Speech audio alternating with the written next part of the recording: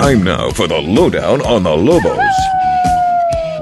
Welcome back to Team Talk, ESPN Radio 101.7 The Team. I'm Joe O'Neill. That's Sam Hauser here till 7. Scott Coletti will join us in the last hour, but joining us now on the Daniels Plumbing, Heating, and Air Conditioning Cool Take Hotline is our coach, the coach David Williams. And David, you were there from start to finish on Saturday night. Tell me your observations of the Lobos on Saturday against Maine, Coach.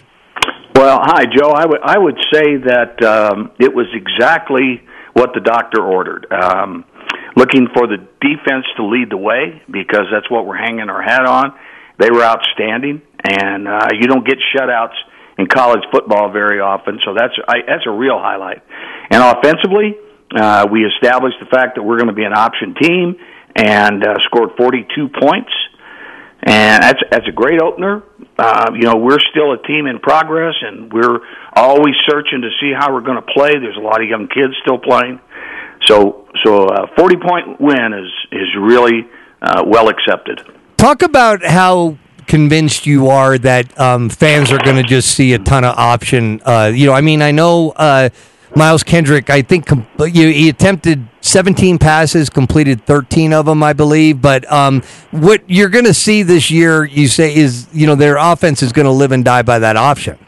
Well, one of the coach's responsibility is to give the kids an opportunity to be successful and put them in situations where that's a possibility. And Kendrick, at 5'10" and 200 pounds, is not a classic drop-back quarterback. That's not what he's going to succeed on. He needs to have the ball in his hand and make some fakes and make some reads and make some decisions and give the ball off on the dive or keep it himself or give it up on the pitch, even if it's the last moment. And that's what we see in practice.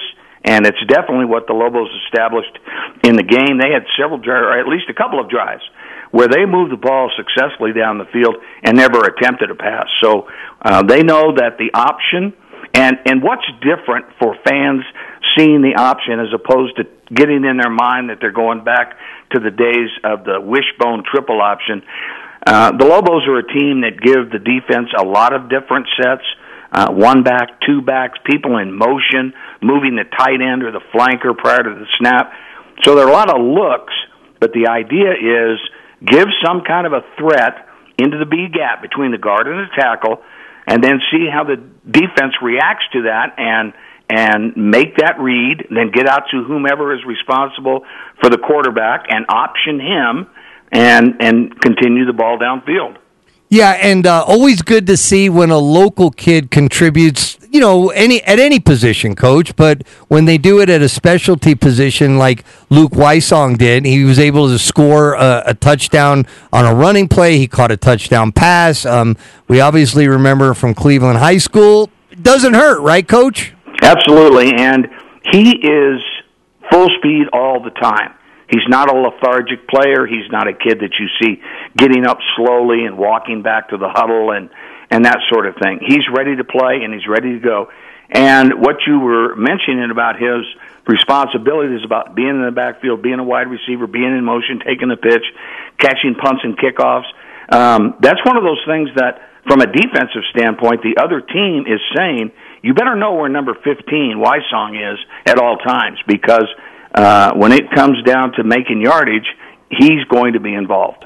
Coach, go a little bit more into the option just from what you're seeing, because I find this interesting just going off of what we saw one game so far, but a lot of run-pass option in there as well, where there's screen passes that might as well be handoffs. There was some traditional option offense in there, but just go a little bit more into what you're seeing and what's. If nothing else, I guess you'd call it maybe a non-traditional option offense. Well, absolutely, there is what people could consider traditional option.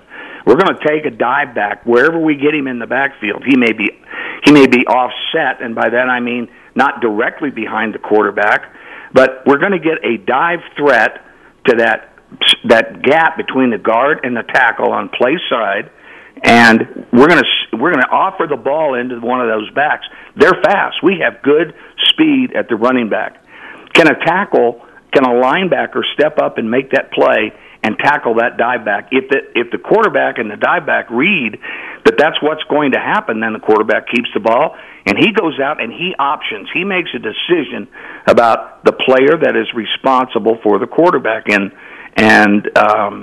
then he if he decides to keep the ball and go upfield, not outside that defensive threat, then you're going to run until some people get off their assignments and get over and tackle him. And if he reads that the optioned man comes down to tackle him, he pitches it to the outside. And the Lobos really did a good job on the pitch the other night. Anybody who would have seen the game could see running lanes opening up on the pitch, and the backs did a really good job of getting into the lane. A lot of times watching a game, you think, well, anybody could run with the ball. But the backs have to learn where the point of attack is, where the lane is, and where downfield help is coming from. And it helps to have as many guys that can run the ball. I mean, we talked a little bit about this when you were watching some of these practices, Coach, but 10 different players, including Miles Kendrick, but 10 different players recording a rush on the night. And a lot of these guys have some different abilities that can play off of each other as you're talking about that option offense. No, absolutely. And what we want, the first quality is take care of the ball. The first decision is to give that ball to the dieback. He's going to get contact. He's going to get bumped up inside. People are going to tackle him. And if he's doing a good job, even when he doesn't have the ball, when he continues to fake as though he does and carry out his run, he's going to get a lot of contact. But the most important thing is when he does get it, all that contact, he's got to maintain the ball. He's got to keep possession of the ball. The quarterback has the ball out in front of him. You know, we say keep it at your sternum so you can pitch or tuck it away. But that ball's exposed, and when he feels contact, he's got to secure it. And then, of course, the pitch has to be on the money. One of the things you learn is do not pitch the ball behind a trailing the pitch man. Don't make him reach back for the ball because that's going to lead to fumbles and tapped balls that are up in the air. So there's a lot of possibilities in the option, and number one, take care of the ball. And, of course, one of the other additions coming back for Friday's game against Boise State, Nate Jones coming back. We saw what he was a couple of years ago. Haven't seen him since. And from what we've heard from Coach Danny Gonzalez, he really hasn't taken many hits leading up to this. But it sounds like he'll get in the game a little bit on Friday, Coach. Just, going back to what we saw from him. I mean, it was so long ago. How much can you really take away from the last time we saw Nate Jones on the field? And I'm also curious, just from what's been out there. I mean, we don't know all the details, but just from the coach-player dynamic, what you've taken away from some of what's been reported about what's going on with Nate Jones. I see no irritation between coach and player. He's a kid who's been given a responsibility, and they want to give him the ball and carry the mail. And he's going to get a chance to do it because he's an explosive kind of runner. I think it will be an adjustment for him to get out on the field against an opponent that's trying to rock him. They're trying to make an impression on him.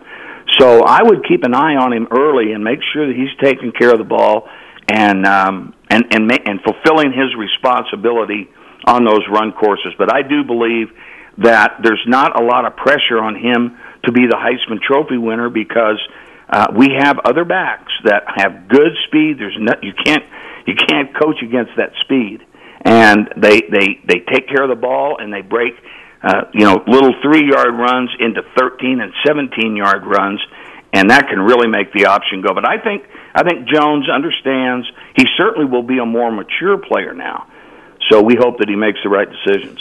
We heard from Rico Hanna in the postgame, one of the senior linebackers for these guys, third year under the defense now for Coach Danny Gonzalez, Coach Rocky Long, and just how much more comfortable these guys are with it now because it is a defense that we heard from the beginning. It was going to take some time to learn. What were some of your big takeaways from what those guys were able to do? Beyond just, they shut Maine down. Maine really couldn't do anything, but just, what were some of the specific things that caught your eye, Coach?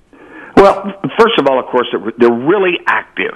There are not big kids that the play goes away from them and they're down on the ground and they never recover and pursue and get in any kind of pursuit angle to help at the end of the play. You don't see any of that. Everybody's on the run. You see secondary kids that are coming up to support the run and are changing the direction of the pile of players. They're not grabbing a hold of people and trying to pull them forward. They're changing the direction. They look confident.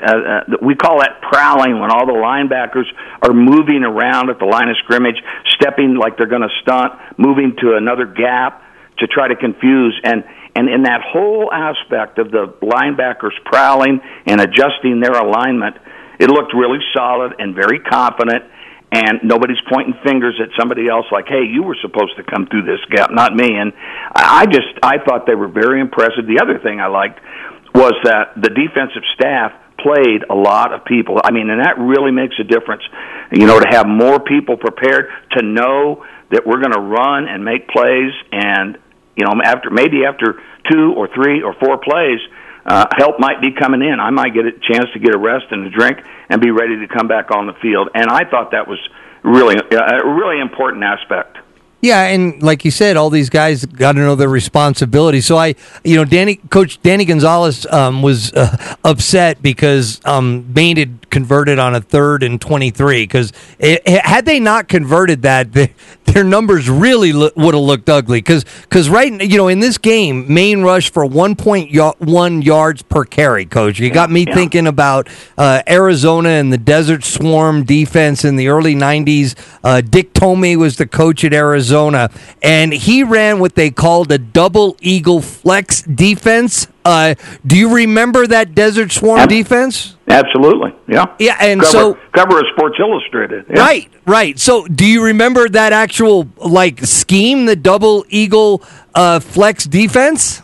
Well, everybody likes their own terms and their own terminology, and the double eagle flex means that we're going to cover the center, we're going to cover 2 guards with down linemen, and then we're going to flex. We're going to take defensive ends and linebackers, put them on the line of scrimmage, take them off the line of scrimmage, move them around to different positions, and use the athletic ability of those defenders to outrun the offense to the point of attack. Well, those defenses that they had, led by Teddy Bruschi, of course, with New England Patriots, now on ESPN all the time. But if there was ever a time where there might be a Desert Swarm 2 defense, you got that opportunity, especially what we saw in the first week. Hey, you did watch Boise get drilled by Oregon State. So your thoughts, if you're the Lobo coaching staff in these meetings, about preparing for Friday night? We know they know what they're looking at, Coach. Was there anything that jumped out to you from watching Boise State get demolished by Oregon State? Well, I know what went on in the Boise State film room, and that is simply that, you guys, Boise State, you thought this was going to, you looked at the paper, saw the point spread, you thought this was going to be easy. And Oregon State jumped on them early, and Boise they didn't have the poise to recover. And actually, they didn't even make a run at it until they changed quarterbacks. So Boise is practicing hard to correct the mistakes, and their coaches will be telling them, you better be ready right from the start, because these New Mexico kids, they're proud to be on that defense, and they're going to hit you. And if they can drive the ball down and get a field goal every time, that's what they'll take. So you better be ready. I always like to ask you this question as a coach. So if you're Coach Danny Gonzalez, would you have preferred Boise won, 34-17 instead of lost there, and have them come in, or after a bad loss? Does it matter either way?